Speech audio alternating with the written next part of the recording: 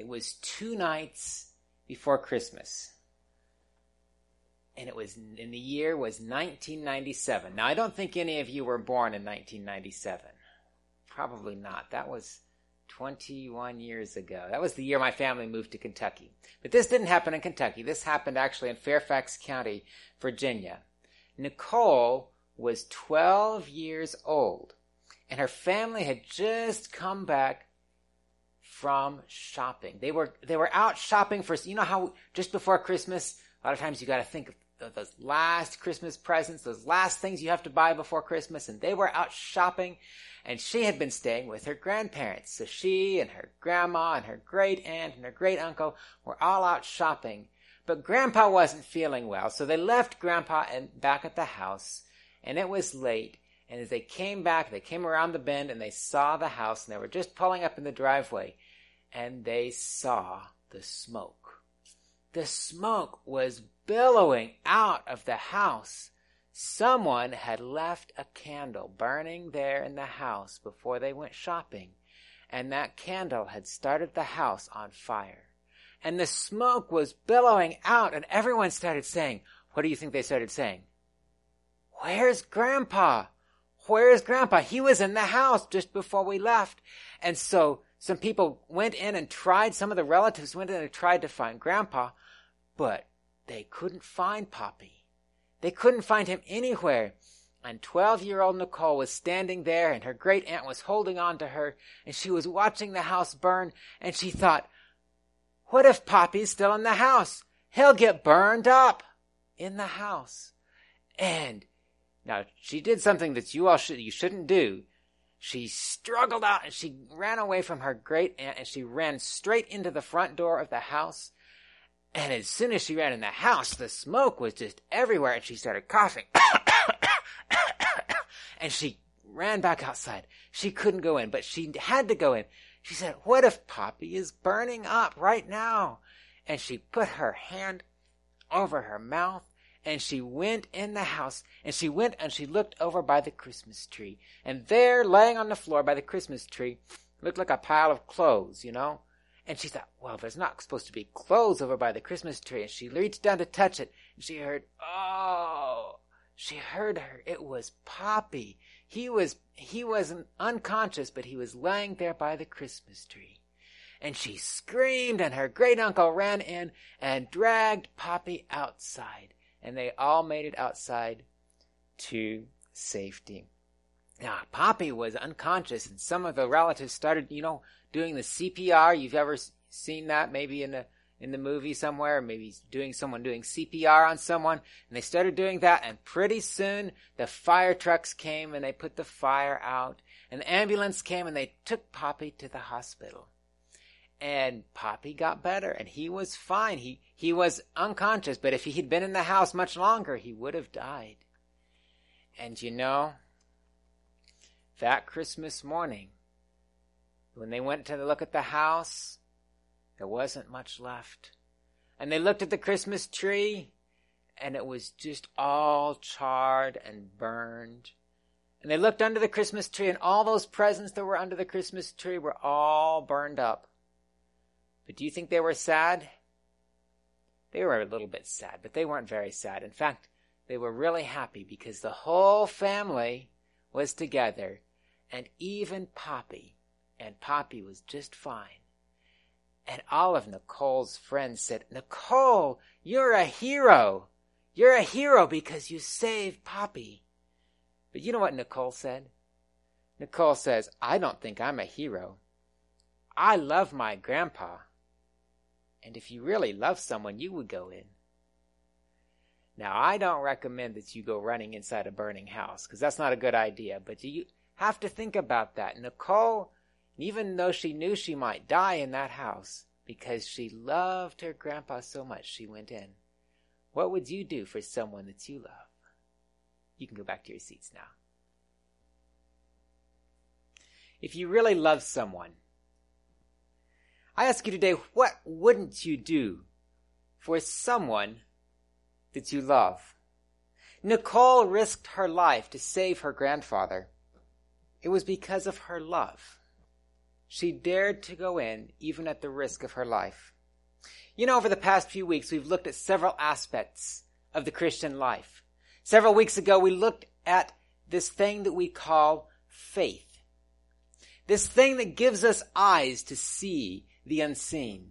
It reaches back to our past. And not only that, it reaches up and connects us with the invisible God of heaven, like Christina was sharing about in the Sabbath school class. We talked about faith, yes. We also talked about the reality of hope. As faith reaches back to the past and reaches up to God, hope reaches out to the future and connects us with an assurance that we will have a better future. Faith, yes, and hope. But as we read in our scripture reading, that is not all. 1 Corinthians chapter 13 and verse 13. And now abide faith, hope, and love. These three. But the greatest of these is love. What is love? These days we use the word love for so many things. I love my parents and I love pizza. I love the church and I love chili. I love my wife and I love fast Wi-Fi. We throw this word around like it's a 10-cent cliche, but what does it mean? You know, in the church, I have to be really careful with this topic of love. You know, and I've heard this criticism before. What did the preacher talk about? Oh, he talked about love. He always talks about love. As if love were some kind of a cotton candy, feel-good gospel vibe, you know, that takes the place of all truth and spirituality. A kind of, if you will, ecumenical opiate. A hush word to use whenever anyone brings up controversy or doctrine or differences. Shh. Nobody's perfect. We all just have to love everybody. Is that love? What is love? We all like it. We all say we want it, but there's so many different things that pass as love nowadays. Almost nobody can really define it. Now, if we open the scriptures, it becomes clear that love, whatever it is at the center of Jesus' teachings. Turn with me to Matthew chapter 22, verses 35 through 39. Then one of them, a lawyer, asked him a question, testing him and saying, "Teacher, what is the great commandment in the law?" Jesus said to him, "You shall love the Lord your God with all your heart, with all your soul, and with all your mind. This is the first and great commandment. And the second is like it. You shall love your neighbor as yourself. On these two commandments hang all the law and the prophets." On these two commandments, love God and love your neighbor. Love, whatever it is at the center of God's law. But what is love? Now, I asked you last week, this is a review, what language was the New Testament written in? What language was this written in? These words. In Greek, right? Now, in the Greek language, it's very interesting when you study the word love. Because in the English language, we have one word, love, and it means all kinds of things, like I just showed you. But in the Greek language, there's actually 4 distinct words, each one that is translated often as the word love in the English language. Perhaps the first and the most common one is the word phileo. That's where we get the name Philadelphia. Phileo means affection, or as it were, brotherly love, friendliness, friendship. And it's a very common kind of, we can be friends, we have love for each other, but it is a phileo kind of love. And that's the first kind of love. But there's an even stronger type of love, and that is what we call storge.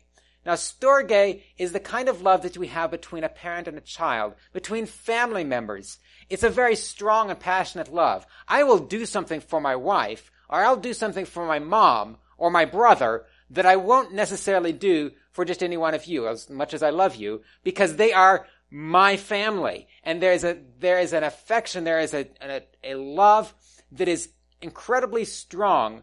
Now, sometimes family members can be alienated, but generally speaking, there's a strong, strong love between those family members. But it's an instinctive love. It's a natural love. It's built into the heart of a mother to love her child, right? Storge, the kind of love between family members. Now there's another kind of love, and this word actually is never mentioned in the New Testament, but it's probably one of the most prevalent in our society today, eros. It's the Greek word for romance or passionate love or even sexual love. Like I said, it's not found in the New Testament, but in the Greek culture it was very, very prevalent. And you have all kinds of the Greek mythology surrounding love, talking about eros. In fact, in the English language we get the word erotic from that word eros in the Greek. It's a very, very strong, very powerful type of love, but as any of you probably knows, it's not necessarily a lasting love. You can have a lot of passion between a boy and a girl, and a few years later they may be married, but then they may end up in a divorce. And how many marriages today end in divorce? And I would submit to you, one of the reasons is that they're based on this eros kind of love, this passion, this attraction that, as strong as it is, does not last forever. Because nothing that originates in our human hearts can last forever. So you have phileo, which is brotherly love. You have storge, which is family love. You have eros, which is the romantic love. But then there's one other kind of love, and this is the kind that is spoken of most commonly in the New Testament. It is the word agape. Agape. And what does agape mean? Agape is a universal and unconditional love, eternal love. It's a word that describes the love of God to man, and in a sense the love of God through man, reciprocating back to God and out to the world.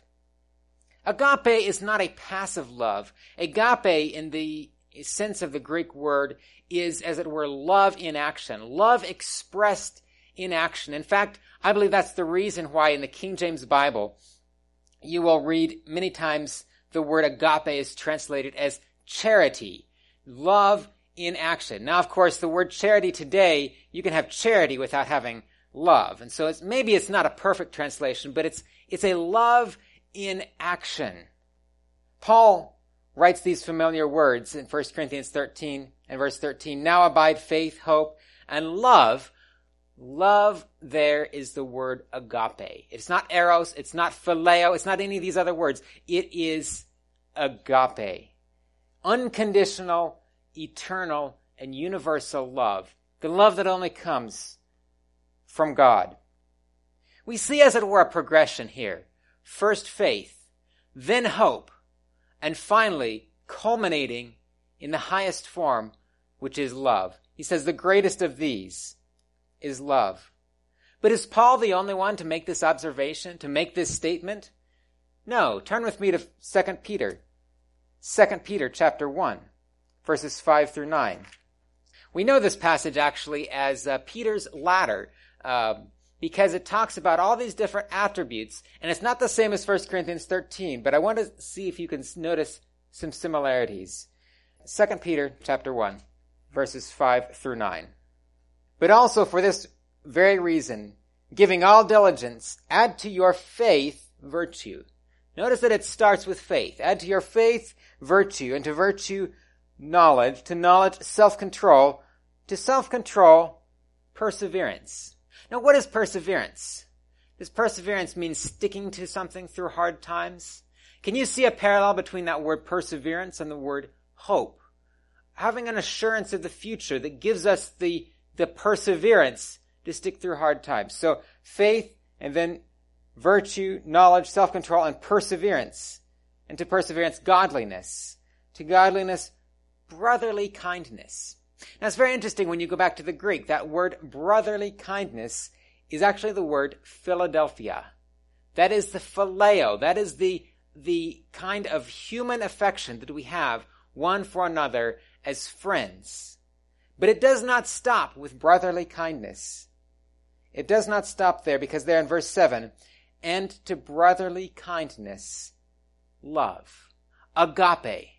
We go from faith to perseverance, to brotherly love, and finally to agape, which is universal and unconditional love.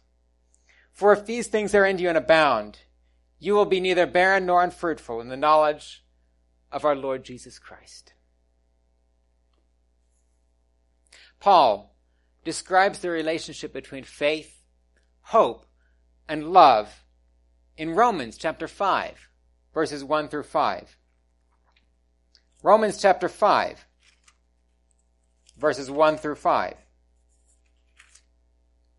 Therefore, having been justified by faith, we have peace with God through our Lord Jesus Christ, through whom also we have access by faith. Notice the word faith there.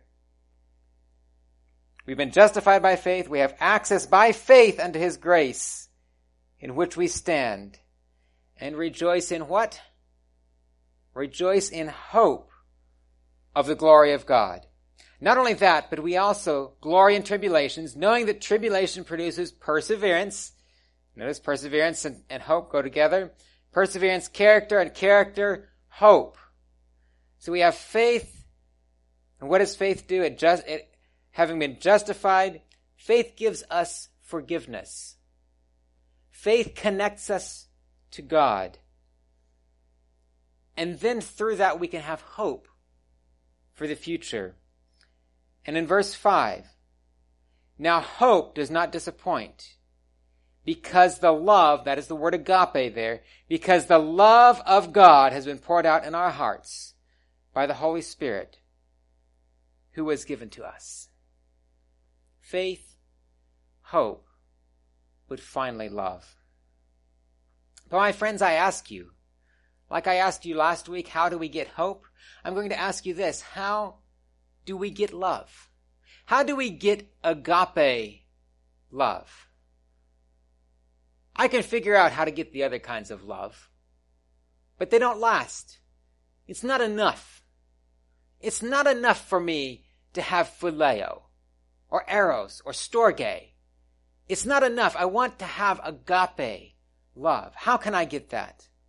Turn with me to Galatians chapter 5, verses 22 and 23. Galatians chapter 5, verses 22 and 23. Friends, I want to submit to you today that just like grace is a gift, grace is unmerited favor, in the same way, love is a gift from God.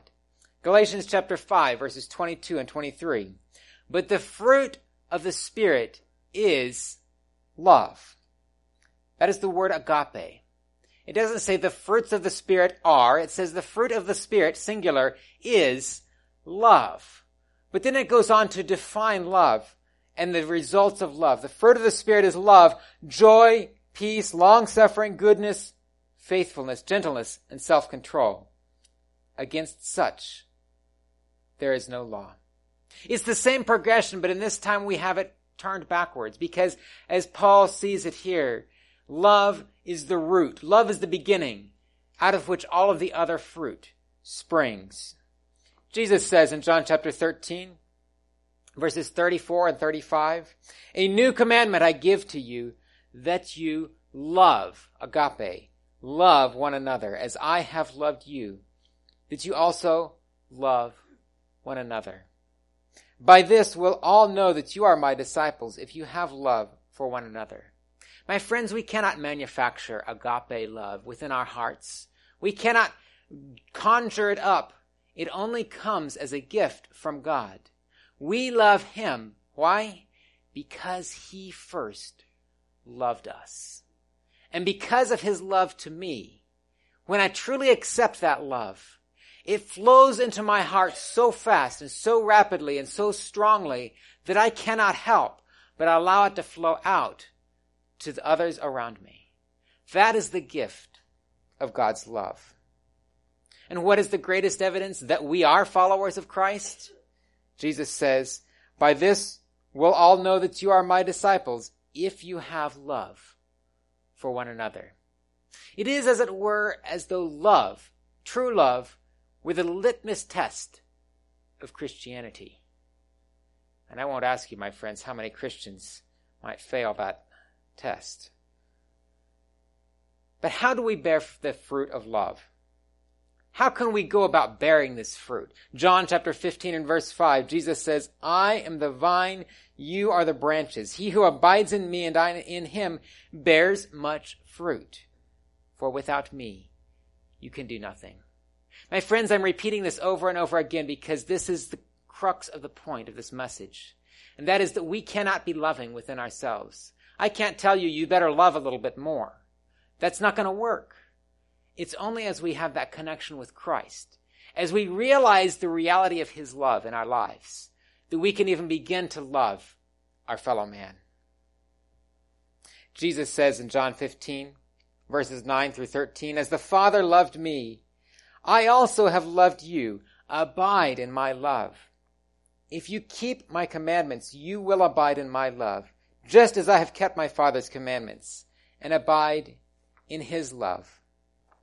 My friends, the kind of love that we're talking about here is not a cotton candy, everybody feels good kind of love. This is a love that is a principle. It is the principle of keeping God's commandments, because really love is at the heart of his law. These things, Jesus says, I have spoken to you that my joy may remain in you, that your joy may be full. This is my commandment. One commandment. This is my commandment, that you love one another as I have loved you. Greater love has no one than this, than to lay down one's life for his friends. You know, in just a few months, Christina and I are going to be celebrating our 10th wedding anniversary. Every so often, you know, Christina and I, even just the other day, we ask each other, aren't we still on our honeymoon? And, of course, we're still in love. But if you want to know the secret, when our relationship was just starting, we learned very quickly that we could not base our relationship upon our own love or our own feelings for each other. In fact, I would submit to you that our relationship probably should have ended a number of times many years ago, except for one fact. And that is the fact that it was not based upon storge or phileo or even eros, but that we learned that any relationship has to be based on agape. That is, it has to be based on God's love flowing through us, whether or not we feel it in the moment. And only as we can day by day experience that love and embrace that love can we truly have love for each other.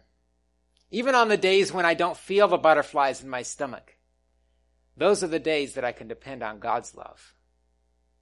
And he has shown his love to us. Of course, we're human. We're still learning. We still make mistakes. But I have to submit to you that God has shown me a picture of his love through her like I have never seen before. And my question to you, friends, today, if God can do that for us, do you suppose he could do that for you in your life? If you're married, what do you suppose he can do for you in your marriage? What do you suppose God can do for us in our church? What would it look like if each and every one of us experienced agape love from God and through us allowed God to show that agape love to one another? How important is love? Is love an optional accessory to the Christian life? Or is love, as it were, the central piece of the Christian life?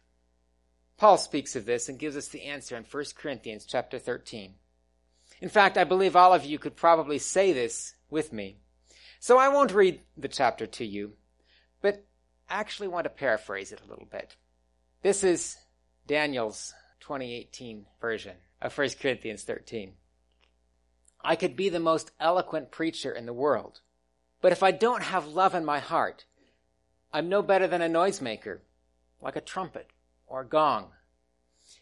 Even if I receive special messages from God, even if I get my doctorate in divinity, even if mighty miracles happen in answer to my prayers, if I don't have love, my life is worthless.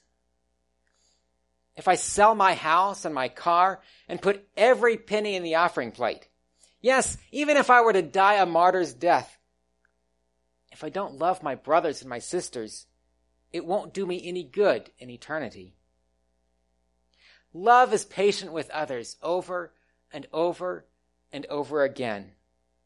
Love treats others with respect, the way they would want to be treated.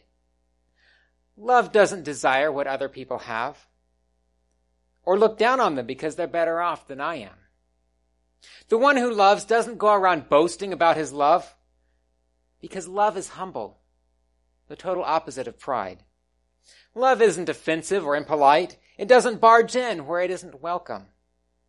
Love is the opposite of selfishness. It doesn't look to benefit itself, but it looks out for the benefit of others.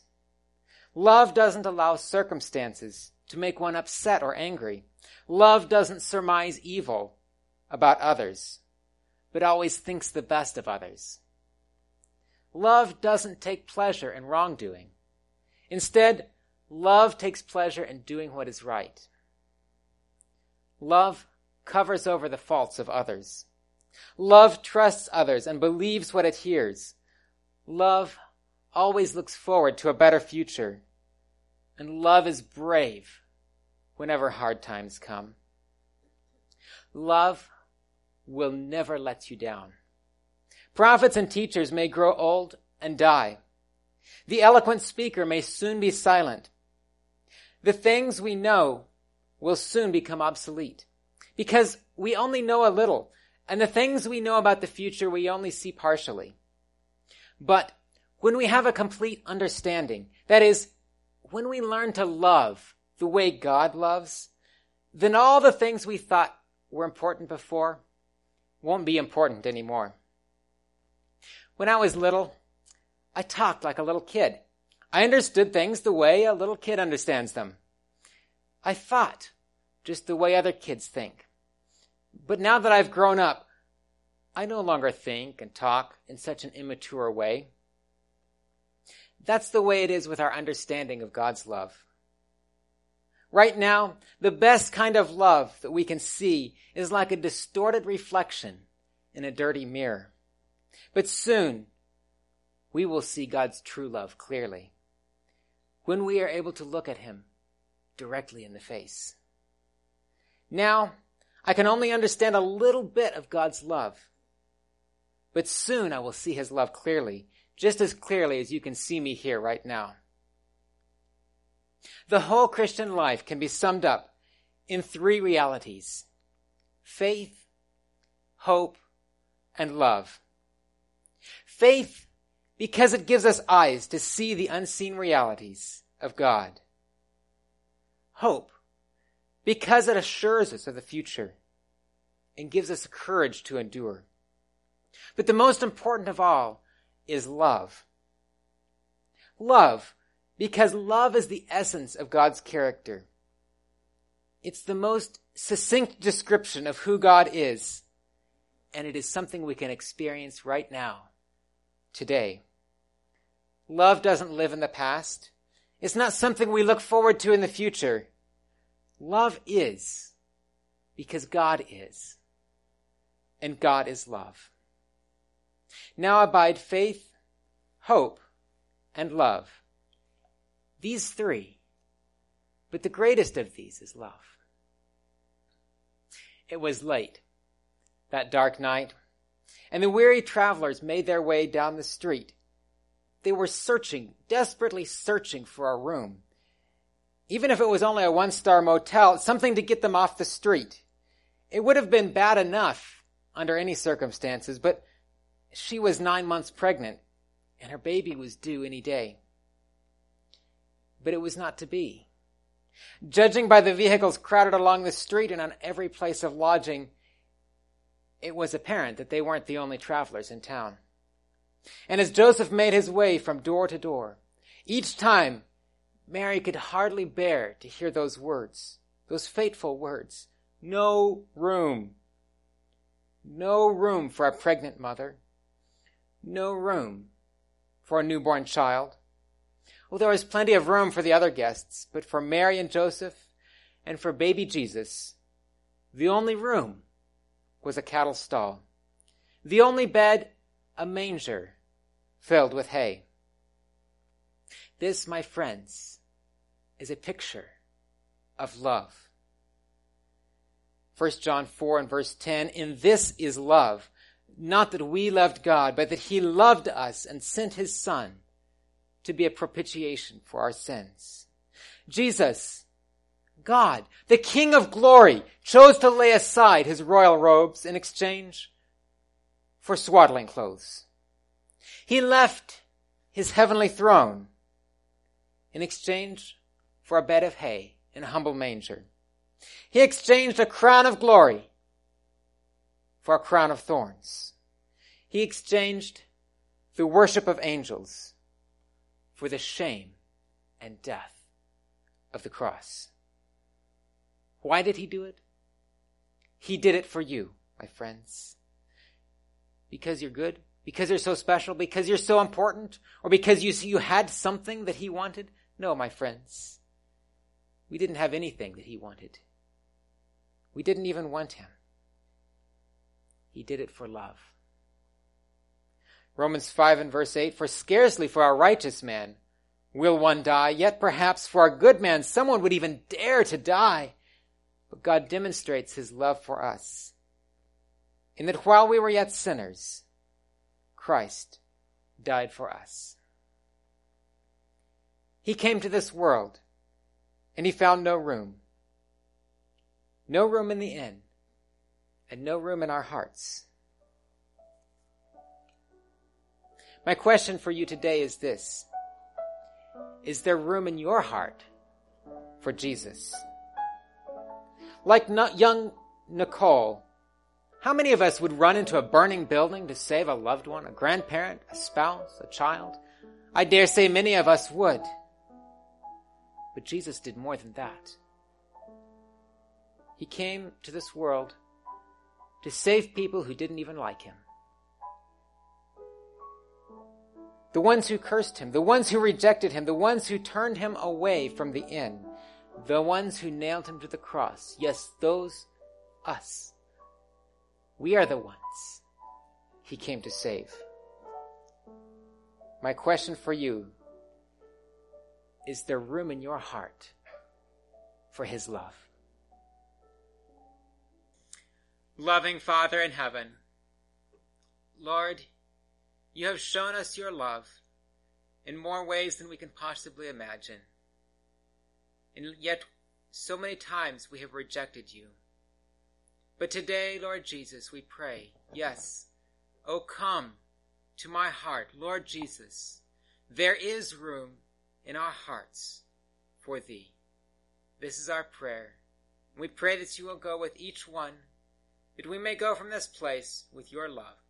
In Jesus' name, amen.